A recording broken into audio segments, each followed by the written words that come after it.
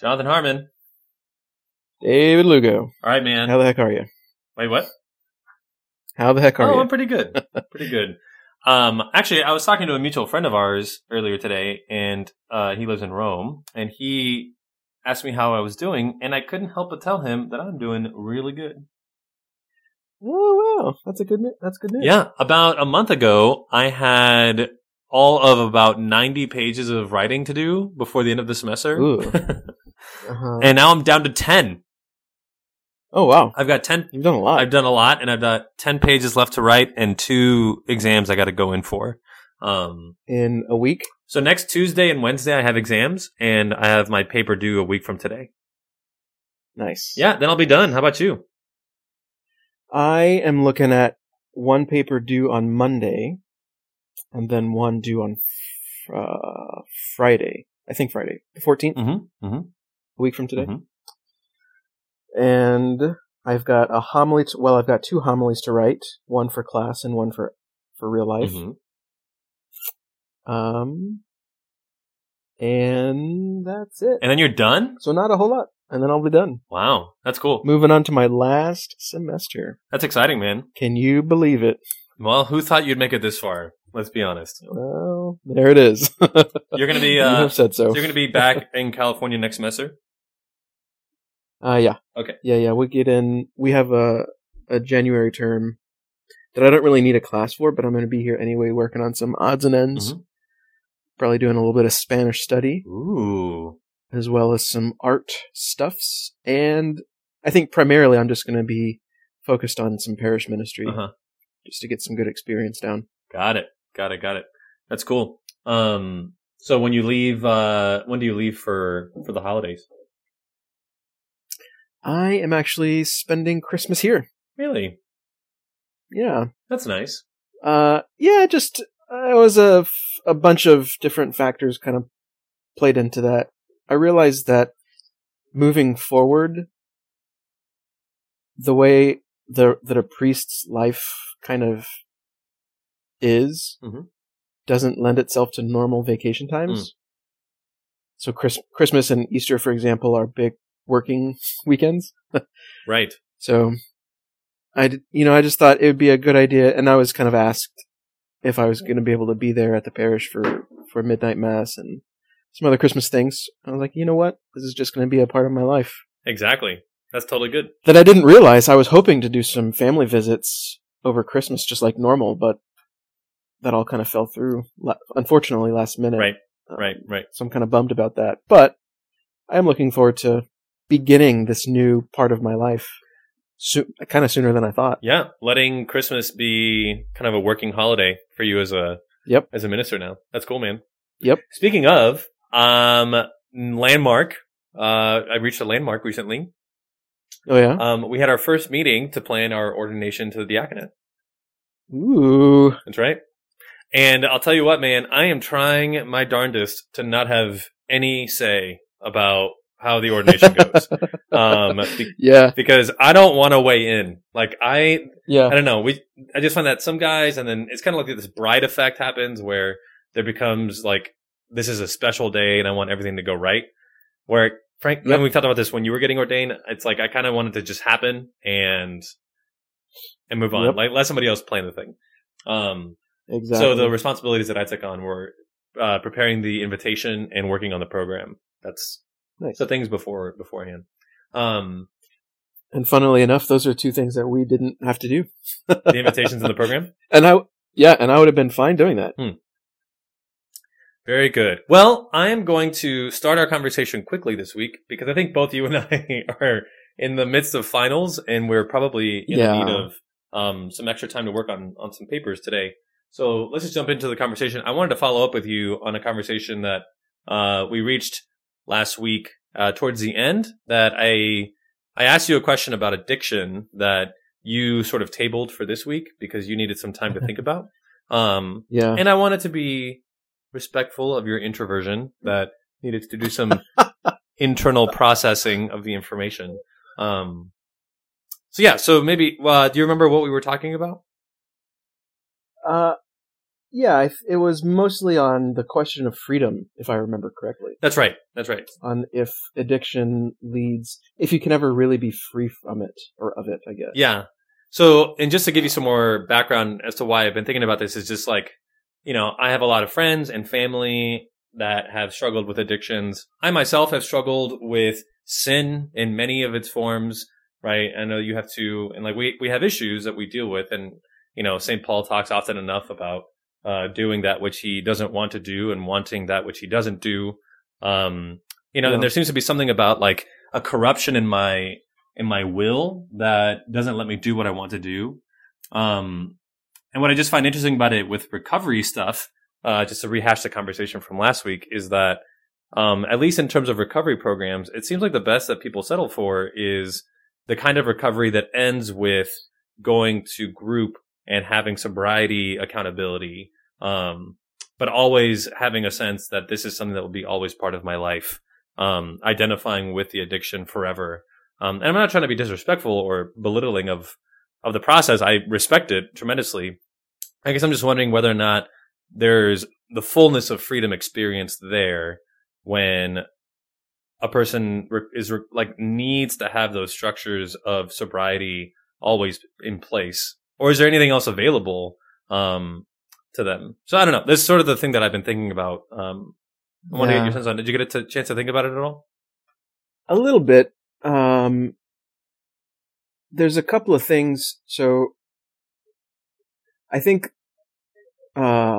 this question really, for me at least, revolves a lot around, and this is something that we've talked about before, internet usage.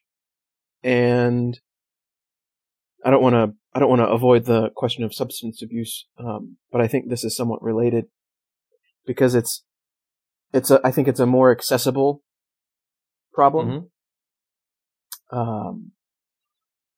That the majority of people today suffers from the issue of addiction to social media. And just like we've talked about before, it seems like a lot of people's response to that is just to quit, to shut it out completely. And I've already mentioned that I don't necessarily agree with that. Mm-hmm. So it's an interesting thing then to turn it to the question of like an alcoholic who you can't, from what I understand, you can't really do moderation when you're an alcoholic. Right. It's just kind of the nature of what it is. Mm-hmm. And so that kind of throws that theory, I think, out of the window because, but I wonder if it's the case that we've just gone, if you've gone too far at that point. You know what I mean? Like I don't know what the equivalent would be to internet usage or to social media. Maybe somebody that does it for a job and just gets completely. But see, I don't even know if that works there either. Mm-hmm. Speaking of like something like a burnout, when it's just all that you do, or every day, just your whole life is consumed by producing content. Mm-hmm.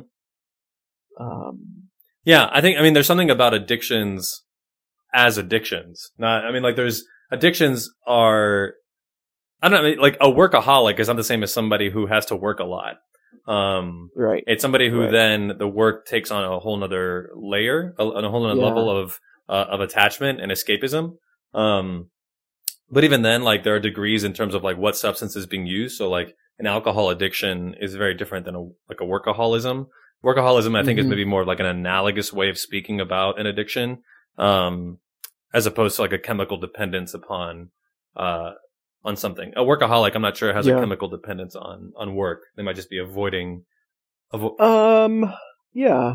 I think there might be I don't know. I don't know enough about science to really say anything about that. But I think it's a similar type of, because there could be a chemical dependence on something like adrenaline, Mm-hmm. And so I wonder if there's something like that with workaholism, where there's something, you get kind of a rush from getting work done, maybe. But it's also funny, because you're right, there are degrees. I was I had a really funny moment the other day. So I'm not a morning person. I don't know if you knew that about me. Yeah, well, I think I've often enough given you wake-up calls to know that you are not a morning person. Yeah. And I was downstairs one morning getting some coffee. And before I have my first cup of coffee, I'm not necessarily a pleasant person to be around. Only before.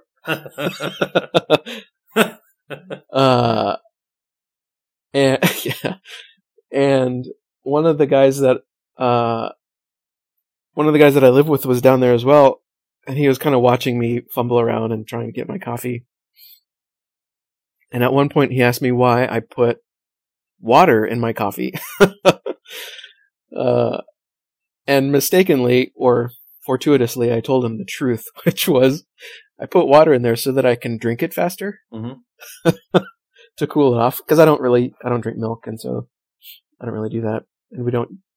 Anyway. And immediately I realized how silly that was. And he picked up on it as well and said, "Man, you are addicted." Because that's kind of a crazy behavior. To cool down Yeah, I can't wait for my coffee to cool down on its own enough to drink it, or just to take the little sips of a hot liquid.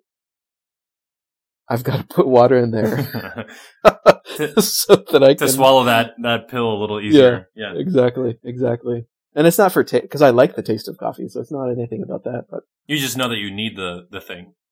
Yeah, but like that's I think an accepted addiction in our world. Yeah. Now, it's a difficult topic just because, like most things that we talk about, you and I don't have enough insight into this to really like have authority on the topic. That's never really stopped us before from voicing our opinions about it. But like a chemical dependence doesn't seem to be a sufficient definition of the kind of like destructive addiction that we're talking about. Exactly. You know, you can have an addiction to coffee, and maybe like biologically you are addicted to caffeine, but the reason we say that it's socially accepted is because it doesn't destroy your life unless you go to a tremendous extreme where it becomes something beyond moderation or measure, something that consumes you.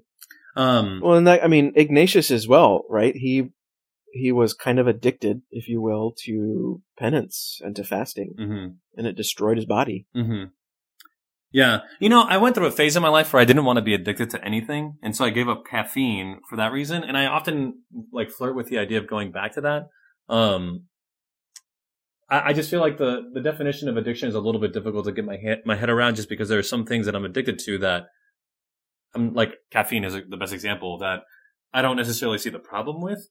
There are other things that I might benefit tremendously from getting rid of in my life. Things that I might just spend too much time on, or whatever.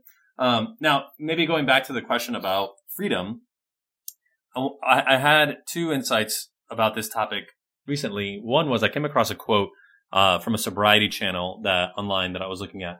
And they were saying that, it was just sort of like a quote that you for inspiration. It's like, at any moment of your life, you're either working on recovery or working on relapse.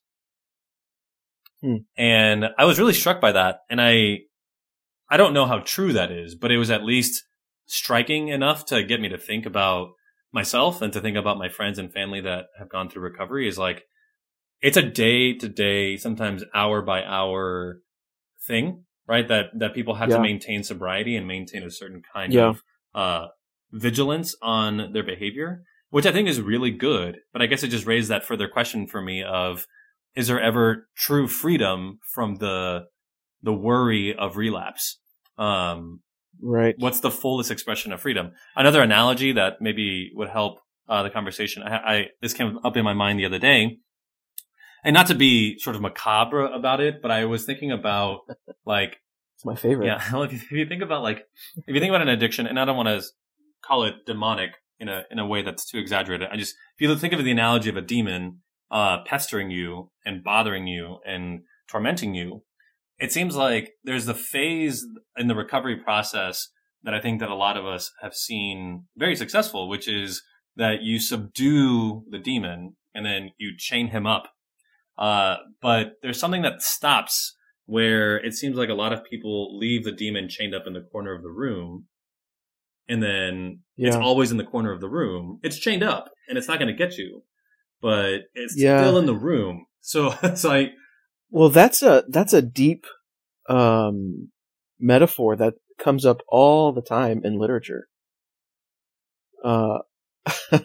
Oddly enough, the one that comes to mind is, did you ever watch the cartoon Little Nemo in Dreamland? No.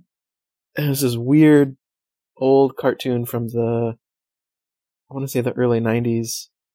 Anyway, it was kind of about that. He goes into this nightmare land because he unlocks the darkness. He steals the key and unlocks it from the king. And so, but that's a theme that comes up all the time. The darkness is within, and you've got to be careful because any slip up will lead to to being unleashed. Yeah. No, I want to maintain that there can be freedom from that. Even like the demon being in the corner, is that how the fullest experience of living should be? Is that I've managed to subdue the demon, or subdue the addiction, or subdue the temptations, or subdue the sin. But I'm always having to be vigilant because at any moment I could break. Well, here's a thought to bring it to my favorite topic. I wonder if it's similar to what happened with the One Ring. Oh my god. What is that? What is the One Ring? Bear with me. Is that some reference to some sort of like fictional story? Yeah, it's kind of fiction. The way that I talk about it, you wouldn't think it. But what happened between the ring being lost and the ring being found? Do you remember? The ring was lost and the ring was found. Between those two events, it fell into memory. Well, it fell from memory. Sorry, it was forgotten. It fell from memory. Yeah.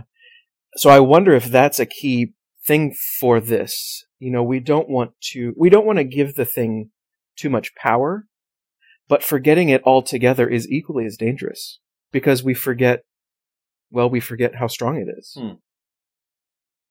And so we're more easily susceptible to its temptation when we forget that we actually need to be somewhat vigilant. And that's the whole reason for a lot of old wives' tales and fairy stories and tall tales and things. Like they're telling you there's a moral to the story, don't do this because, the goblin or whatever will get you. It's like, well, it's not really about a goblin getting you, but it's about bad things that will happen if you do these certain things. Forgetting the thing is the worst of all because then it's got free reign. Does that make sense?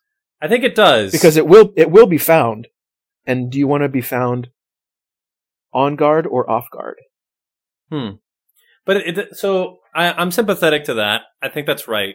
That memory needs to be there because if we forget, like if the ring falls into oblivion and we don't remember it anymore, then we are threatening ourselves with our ignorance because the ring has not been destroyed. Right, the ring is still there, and it will be wielded again, or it will be found. And if we have forgotten our lesson, I'm sympathetic to that. But I just, at the end of the story, spoiler alert, right? The ring is destroyed. Yeah, the ring is destroyed. Yes. So there is hope for destruction of the ring. Yeah. So can I experience hope that I will overcome this vice. I will overcome this sin. I will overcome, this addiction, fill in the blank. Or am I only ever able to make it as far as I must carry this cross for the rest of my, just carry this cross. Well, you know what I mean? Yeah. So to keep with the analogy though, look what happens to Frodo even after the ring is destroyed. He's not the same. So much so that he can't stay in Middle Earth. He has to leave. This place is no longer for him. The wound that this isn't the ring, but the wound that he received on Weathertop from the Witch King never healed. Right. Even though the evil was destroyed, the wound was still there. So maybe this is an indictment on me of not having like too much. I don't want to overstate this, but like maybe I'm not thinking about the afterlife enough. Like maybe I'm expecting total fulfillment and redemption to happen now. You know what I mean? Here, yeah, in the here and now. Yeah, yeah. But in that's interesting. Yeah. When in reality, like maybe this is just testing my faith in purgatory and maybe testing my faith in heaven, that there's something to hope for, but that hope will be realized, but just not now. So calm down.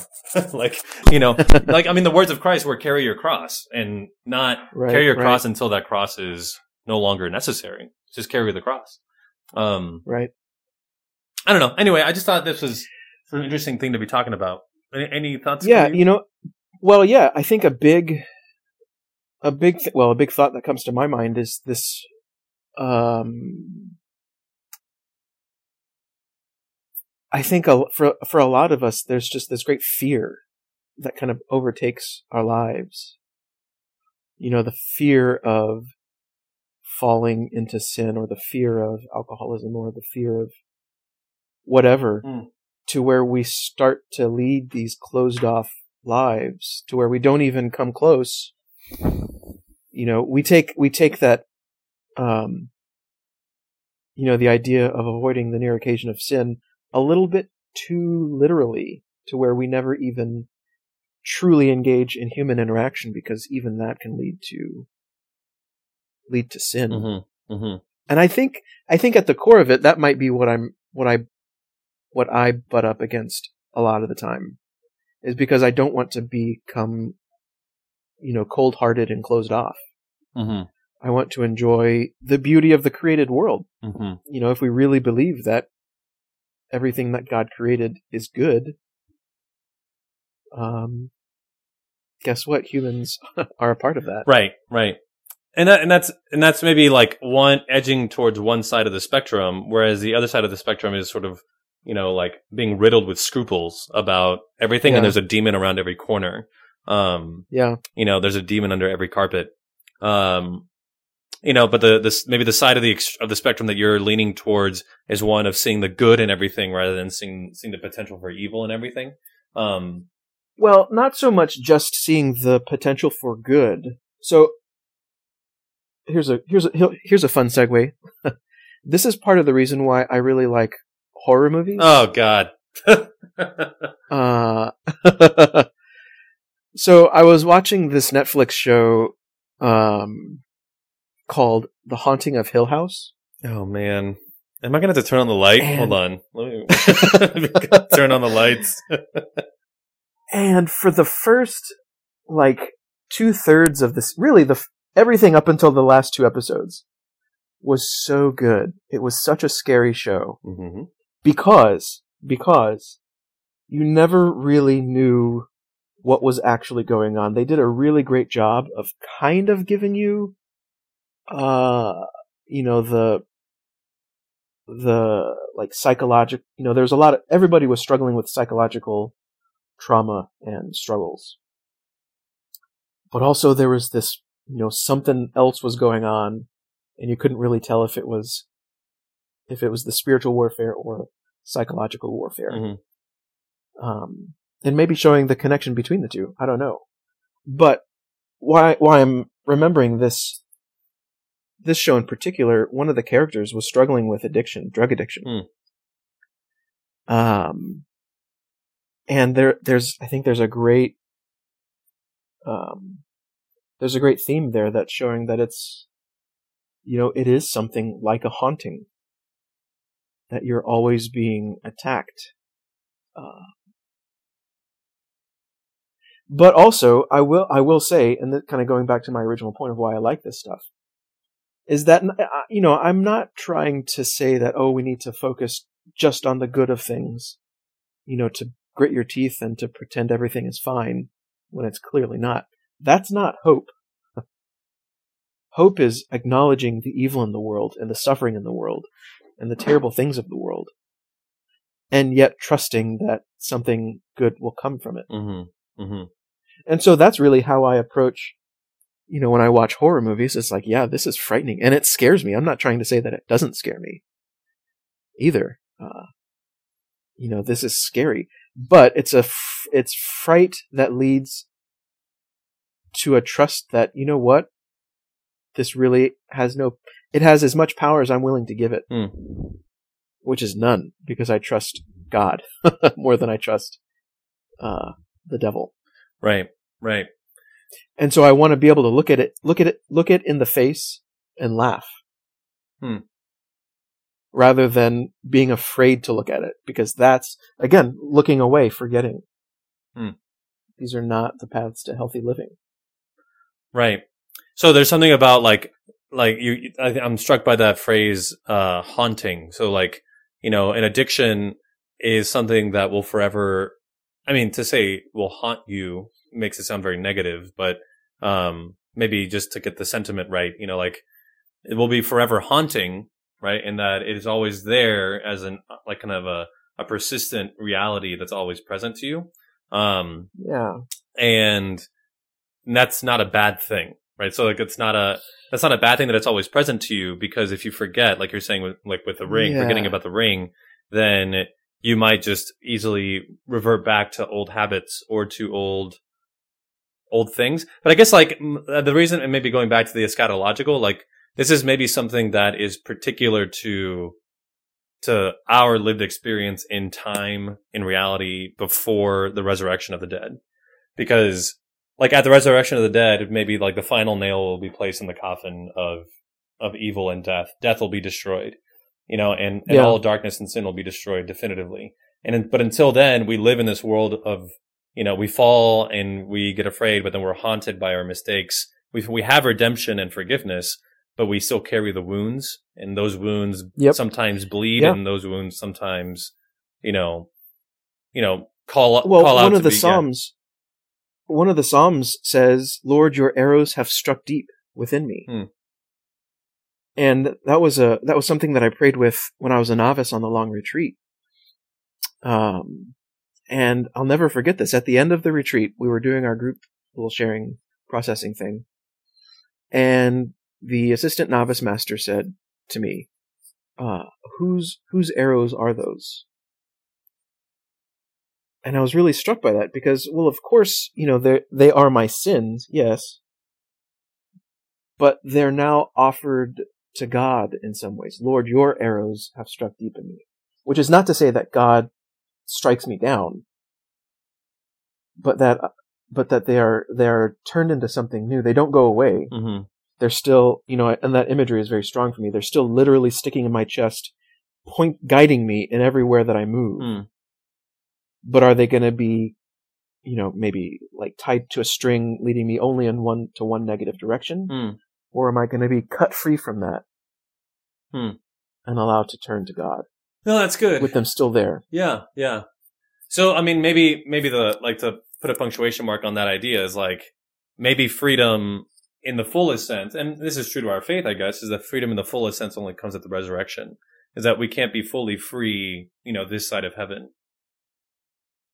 Right? Because we can't be fully free of our, we won't be healed of all of our wounds until, we are, seeing God for all of eternity. Until we're in that reality, we're within time, we sin, we're weak, etc. I still think, though, that maybe, there's maybe moving back to, the microscopic level, or, the here and now level. I do think pastorally there is something to be said, though, about how we interact with people with addiction. And ask, how do we ask people, how to move beyond just the maintenance of an addiction to maybe the transformation that comes with, discipleship in Christ, and saying it's not just about the acknowledgement of a past failure, but a recognition now that has become a cross, but the cross needs to be carried, and not just constantly dying on that cross over and over again, but carry the cross with you. You know what I mean?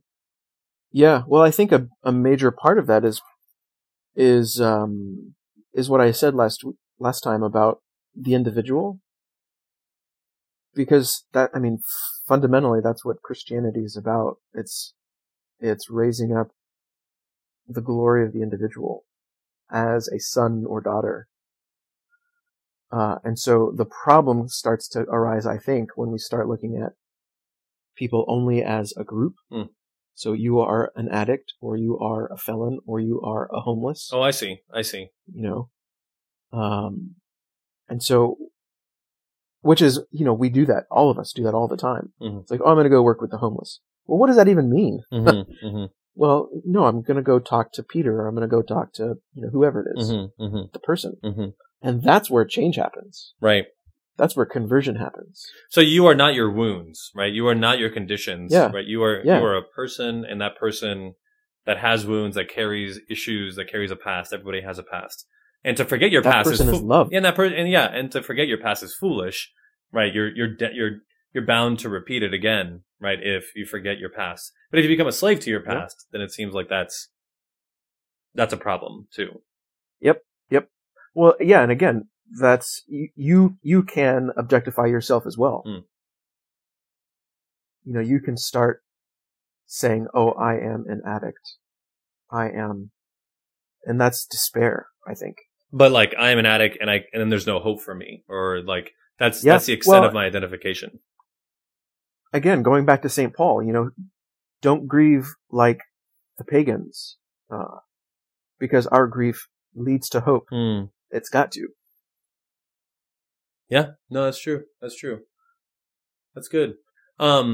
Last week, maybe just shifting topics real quick. Last week, you brought up a show on Netflix that you were watching, that you asked me about. I wonder if I haven't seen it, but does it factor in at all in your understanding of like this? You were talking about darkness a lot last week, and yeah. A little bit, So the show was Sabrina, the new Sabrina, whatever it's called, Chilling Tales, something or other. And it was getting a lot of hate on social media that I saw. It's overly satanic, leading people into darkness, blah, blah, blah, blah, blah. Is that true? I mean, it's not a good show, but not because of that. I mean, like it just strikes me as similar to the people that criticized Harry Potter because it was teaching their children how to cast spells. It's like, it's not, Latin. And it was funny. These shows, they're always using Latin and always using kind of a mockery of the Catholic Church, which is showing you that there is something there, that they're trying to take it and twist it. The show was constantly saying, oh, the false god, the false church, blah, blah, blah, blah. And it's like, if you really believe that, why is everything you're doing based on that? There was, and even their words, the first 2 episodes, which I think are worth watching because they really highlight a lot of my thoughts. It's all about a dark baptism. Like, come on, this is ridiculous. Before I get into the dark baptism, there was one really funny moment where they were doing an exorcism, which, if they're invoking Satan and calling on demons, why would you want to exorcise something? So it's this whole, there's a lot of confusion there. So they were performing exorcisms on the show? Yeah. Like the satanic people? Well, they were trying to, yeah. But the funny thing was, Weird. they were invoking all of these women as like their litany of saints. And a lot of them I didn't recognize, but 2 caught my attention in particular. The Witch of Endor and Hildegard of Bingen. Really? Doctor of the Church Hildegard of Bingen was a part of their satanic Why? Saints. I don't know. I really don't. She's a woman. I don't know. She's a mystic. I mean, she was a mystic, and she. Yeah. She's in touch with the spiritual world. That's interesting. I mean, I think that there's a point in all that you've just said that I think is really important, is that there's a perversion of a good that's kind of like all that this evil can amount to. Is that kind of what you're getting at? Yeah, and they're not hiding it. That's the thing that I love about the show, is that there's a really great moment in those first 2 episodes with this baptism.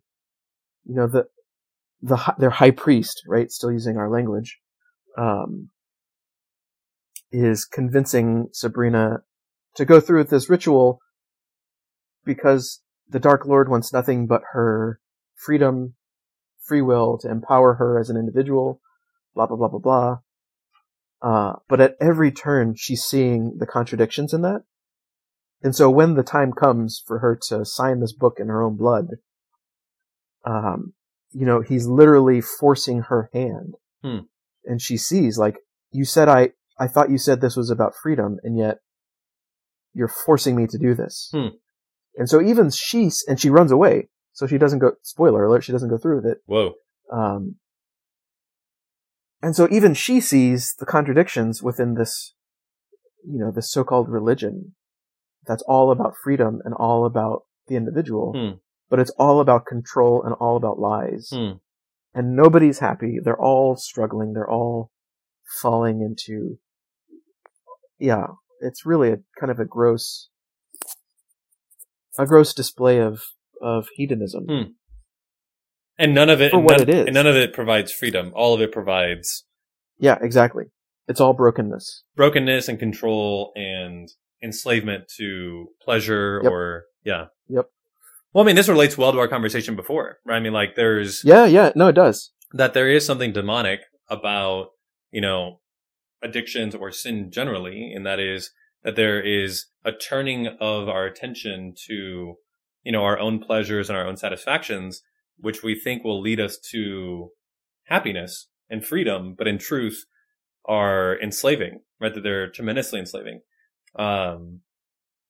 Right, turning in on ourselves, because our focus becomes that of satisfying our own desires rather than, glorifying God. And so our will then becomes twisted and we become enslaved. Right. Another funny example of that very thing is that the show was actually sued by, apparently there's a real life Church of Satan, and the show used their statue. Oh no.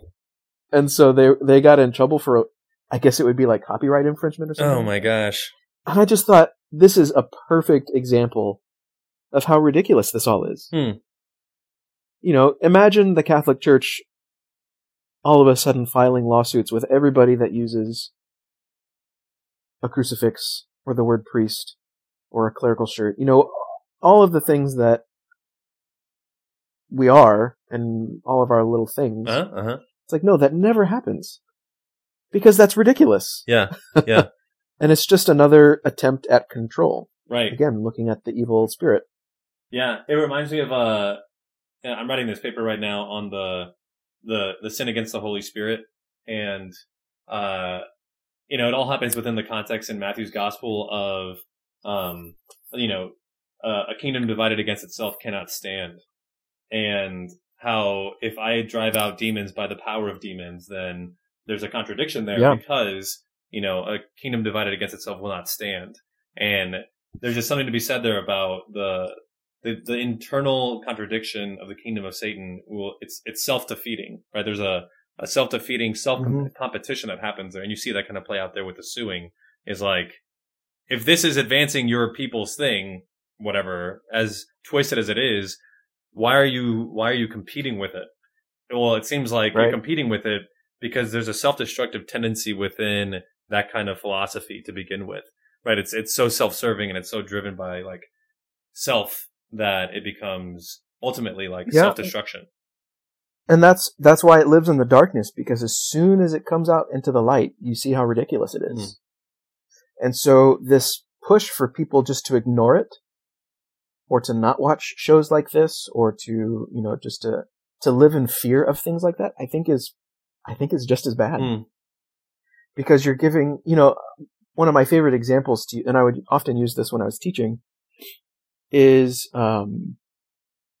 did you ever watch the movie Legend with Tom Cruise?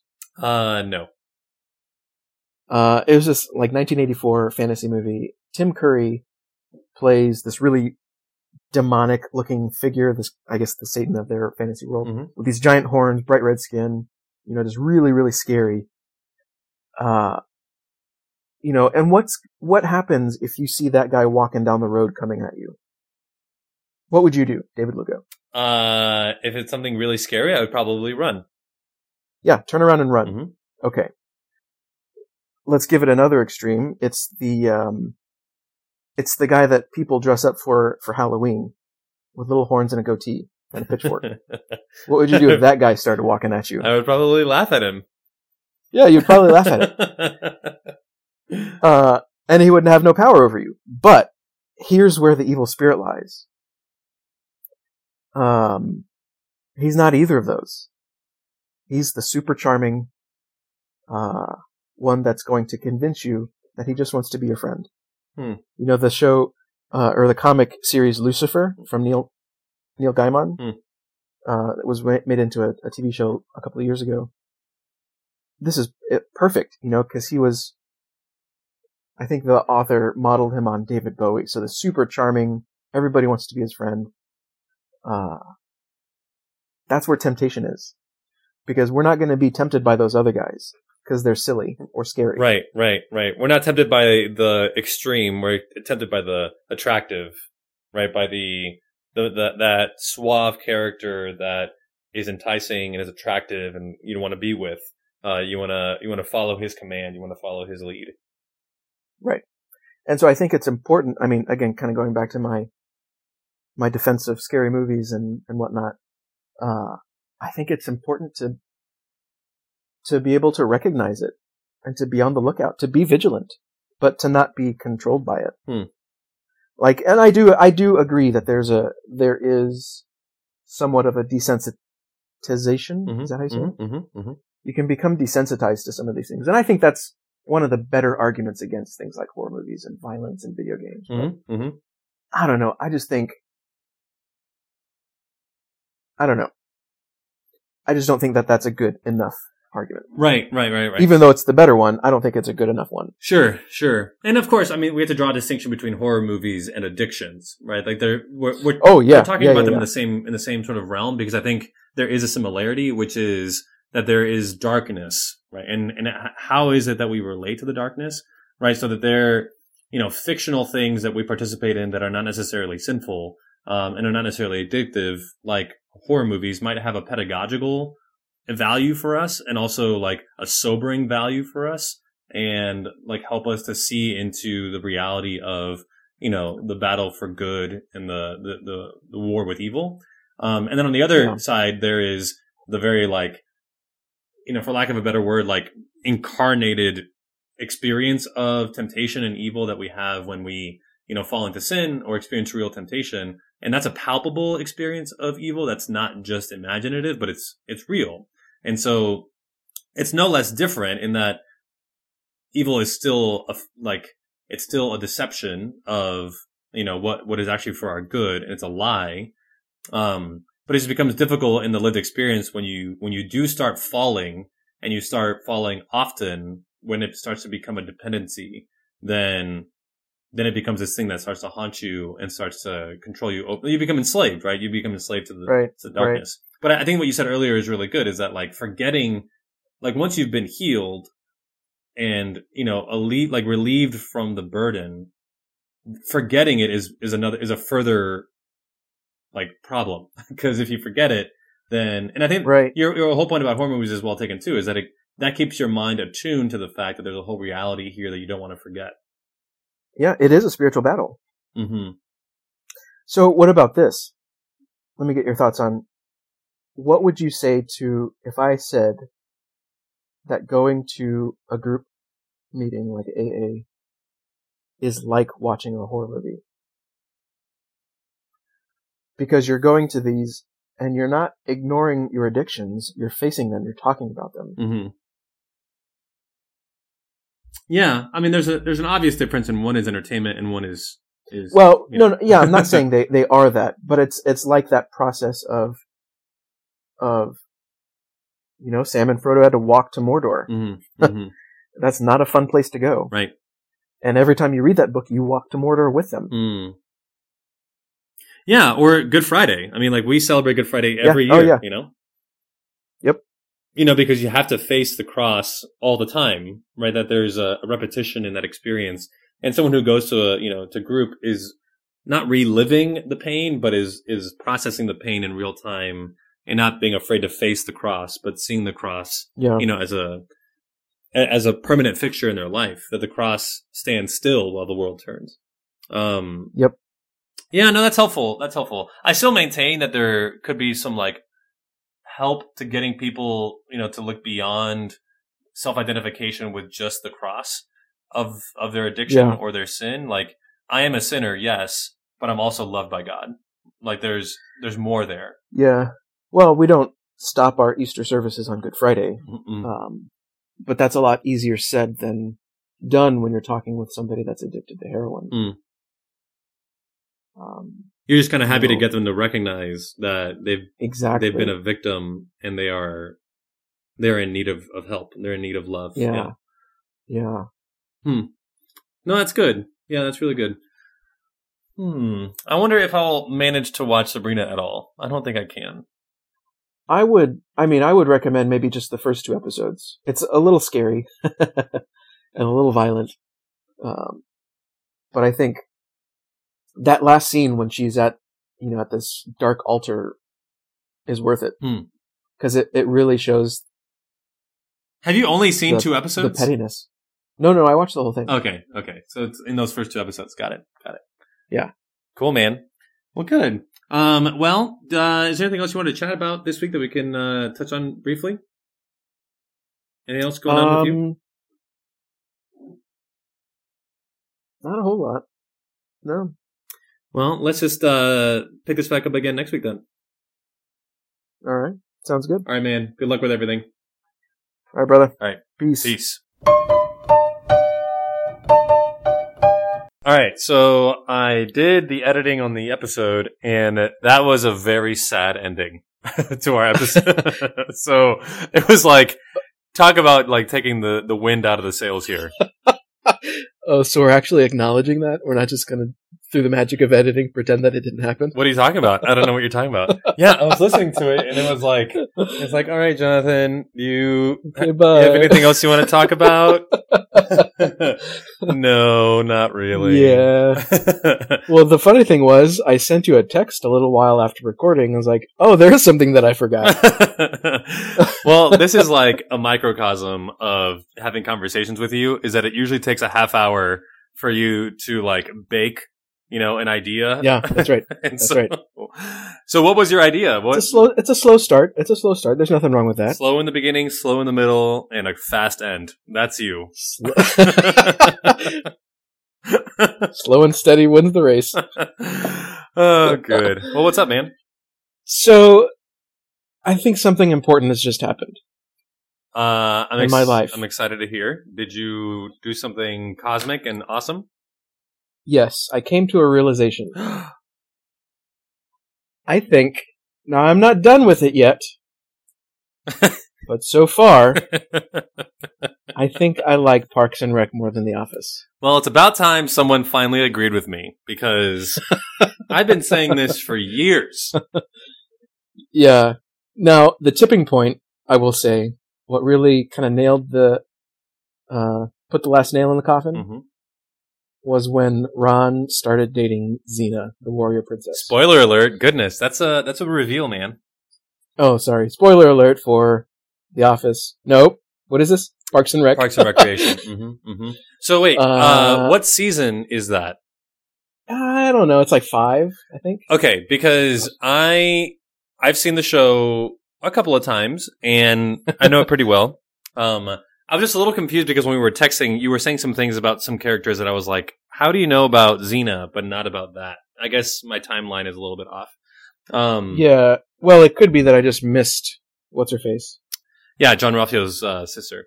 Yeah. No, but anyway, tell me why, because I've had this opinion for a very long time that Parks and Recreation is what The Office should have been. Yeah, well, so I think leading up to this, there have been some really, really good episodes. And I think what it does better than The Office is, it talks about real problems, like Tom's obsession with, and this is a constant theme of ours, his obsession with social media. Mm-hmm. Like he had that that court order to get off the internet. Mm-hmm. Mm-hmm.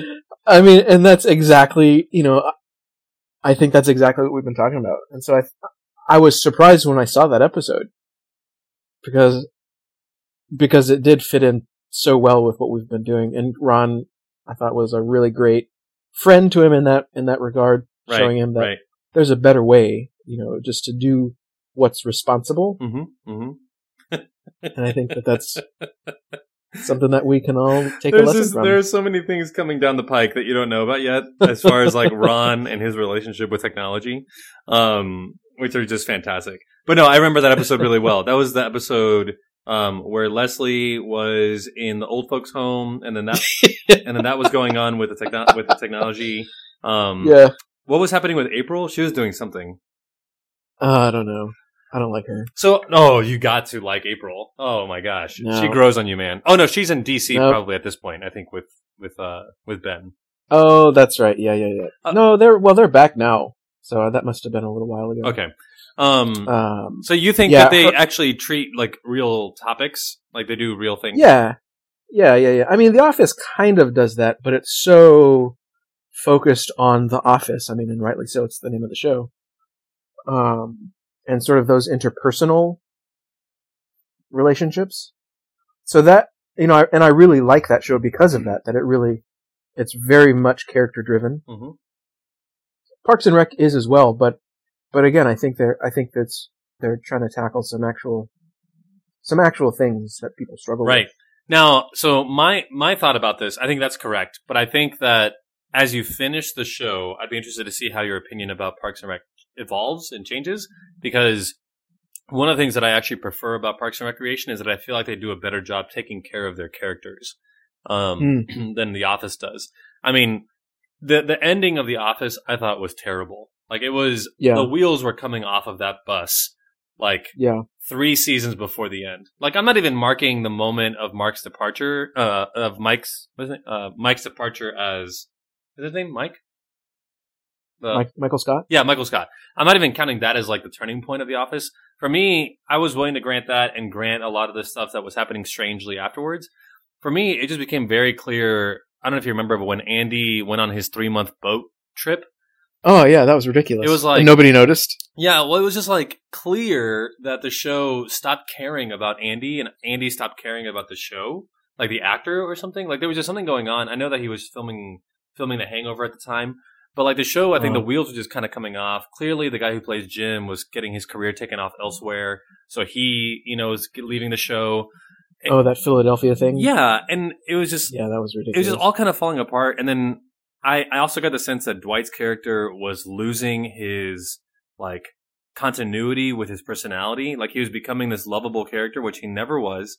Yeah. And then also, there was this very forced romance with Peyton. Oh, the boom guy. The camera guy. Yeah. And then that was the worst. Then they tried to tie it all together at the end with a DVD show. It's like, come on, you guys, the wheels fell off a long time ago. I feel like the show didn't end well. By contrast, I think, and I look forward to talking about this with you later, I think that the Parks and Recreation ending season was outstanding. Yeah. I think that the way that they ended the show was fantastic. And I feel like contrasted with The Office, they actually took care of their characters and they allowed their characters to organically grow. Every character grew in the show. Except for Jean-Ralphio. Every character... that's his character. That's his character, yeah. But every character there grew, whereas in The Office, everybody just became a caricature of themselves. Which I found infuriating in The Office. I don't know. So I will say, speaking of character development, part of the reason why this has been such a slow come around for me is that they got rid of probably my favorite character. In which show? Parks and Rec. They got rid of your favorite character? Yes! I mean, that may be going a little bit too far, I realize. I tend to exaggerate. But I thought Mark Brendanawicz was great. Oh my god, are you kidding me? He was terrible. No, he was good. Talk about character development and growth. He became a real person. Yeah. And then he left. But the problem is that they couldn't go anywhere with his character. His character had no depth. Like, he was very, I don't know. I feel like it was a good call to get rid of him. I mean, probably, but I just thought that it was like he became a clean slate that he could start. He could go in any direction at that point. Fair enough. Yeah, I forgot about him because he's gone after season 2, I think. Yeah. Once they introduced Ben and Chris. Chris, I don't like him either. Oh, you're gonna love all of these characters by the end. One thing that I'll share with you that I learned that I thought was really interesting. Are you a fan at all of? I already know the answer to this. I don't even know why I'm asking you. Are you a fan of The West Wing? No. I mean, I've seen it. Yeah, I'm not surprised. I'm familiar with it. So one thing I learned is that the creators of like the workers on The Office that left to do Parks and Rec were people who were really big fans of The West Wing. And part of the like idea behind Parks and Recreation was inspired by The Office. They were like, look, we had a private sector thing in The Office with the internal life of The Office. Let's do something in the public sector with a small government. But what they wanted to do is to take the same kind of intensity and seriousness and like conviction and honor that was wrapped up in The West Wing around really big issues at the national level and international level, and let's put it at the local level. So like, whereas in The West Wing, the president was concerning like, trade deals between China and Russia and, like arms races and everything like that. That's the same kind of negotiation that Leslie's going to take very seriously between the boys and the girls soccer team, in the park. So it's like, and it's brilliant. And they do that really well. Yeah. So probably the last episode of The West Wing that I watched, and it wasn't even the whole thing, was fairly recent after I started watching Parks and Rec. Mm-hmm. And I couldn't help but see Chris Traeger as Chris Traeger. You mean in that show? In The West Wing. In The West Wing, yeah. Yeah. And that's is he basically the same character? They talk about that in this podcast that I listened to where they connected it to. I think the problem is that Rob Lowe is not a good actor. I think that he can only do one thing. He can do one thing. He can be Rob Lowe. He can deliver lines and he can be a pretty face, and that's pretty much it. I don't get the sense that he's a very good actor to begin with. Yeah. I think he's a famous actor, but I don't think that he's someone that has a lot of like reach, Who are some of the other actors that were in that? So it's not a show like that where they took actors. Rob Lowe is the one exception where he's in it. There is an episode in season 6 of Parks and Recreation where they bring in the guy who plays Josh from The West Wing, and he does an episode of Parks and Recreation. And in that episode, they do a lot of this, like they have a lot of cameo type things, for West Wing, like a lot of like Easter eggs, Now I am a little bit more familiar with The West Wing because, and this is kind of adding on to this whole thing, another one of my favorite shows was developed after this actor got started on The West Wing. Who's that? I'm a big fan of Psych. Oh, Charlie. With Dule Hill. Yeah, Charlie's in it. I never saw Psych. Oh, it's so good. It's such a good show. I never liked Charlie in The West Wing, but I might appreciate him in Psych. Dude, yeah, you should watch it because it's a show about friendship, about true friendship. And I think that is sorely lacking in our world today. Is it the kind of show where I'll probably just regret that it's not Scrubs? I've not seen all of Scrubs, but I know that you like it a lot. Jonathan, I don't know how we're friends. If you've not seen Scrubs and not seen all of Parks and Recreation, I'm not sure we can continue this conversation. I've seen a lot of Scrubs, okay? So good. So good. It's similar in that it's a white guy and a black guy that are really, really good friends. Well, there it is. There it is. I don't know. Actually, I would be interested to see how you you respond to Psych. Is it on anything? I think it's on Netflix. Well, I'm in Canada, so dial it down a bit. Canadian Netflix. Maybe Amazon? Check that. I also have Canadian Amazon. Everything is Canadian here. Oh. Yeah. This is why I watch Jeopardy. I bet they still have. I bet they still have DVDs in Canada. Oh, gross! Oh man, the struggle is real. Well, I look forward to you finishing Parks and Rec and us having a long conversation about the finale. You know, this is why I have loved getting into these shows that I have gotten into way, way too late. I didn't watch any of this stuff when it first came out. Mm-hmm. But the episodes are so short. You know, you can watch one, but you're usually watching 2 or 3. It's candy. Yeah, that's right. And it's long enough so you can take breaks from it. And then when you come back, it's like, oh yeah, this is so fun getting back into it. Mm-hmm. But I find it to be a really good kind of break from, especially the end of the semester stress. Like, I don't have time to watch a whole movie, but I can take a 20-minute break to watch an episode. Right. Another show that might be of interest to you, it's the same creators as The Office and Parks and Recreation. The same group of people. It's Brooklyn Nine-Nine. Oh. So I like Brooklyn Nine-Nine. It is not as sophisticated in its storytelling or, you know, like good in its like treatment of serious topics. It's like just the fun slapstick stuff from The Office and from Parks and Rec. And it takes place in a police precinct in Brooklyn. Nice. Check it out. It's Andy Samberg. You'll like it, I think, if you get into it. Cool. All right, man. Now, are you done with this conversation? Can I go? Yeah. Well, good. Yeah, I think this is a better way to end. I think so, too. All right, cool, dude. We'll talk later. All right. See ya. All right, peace.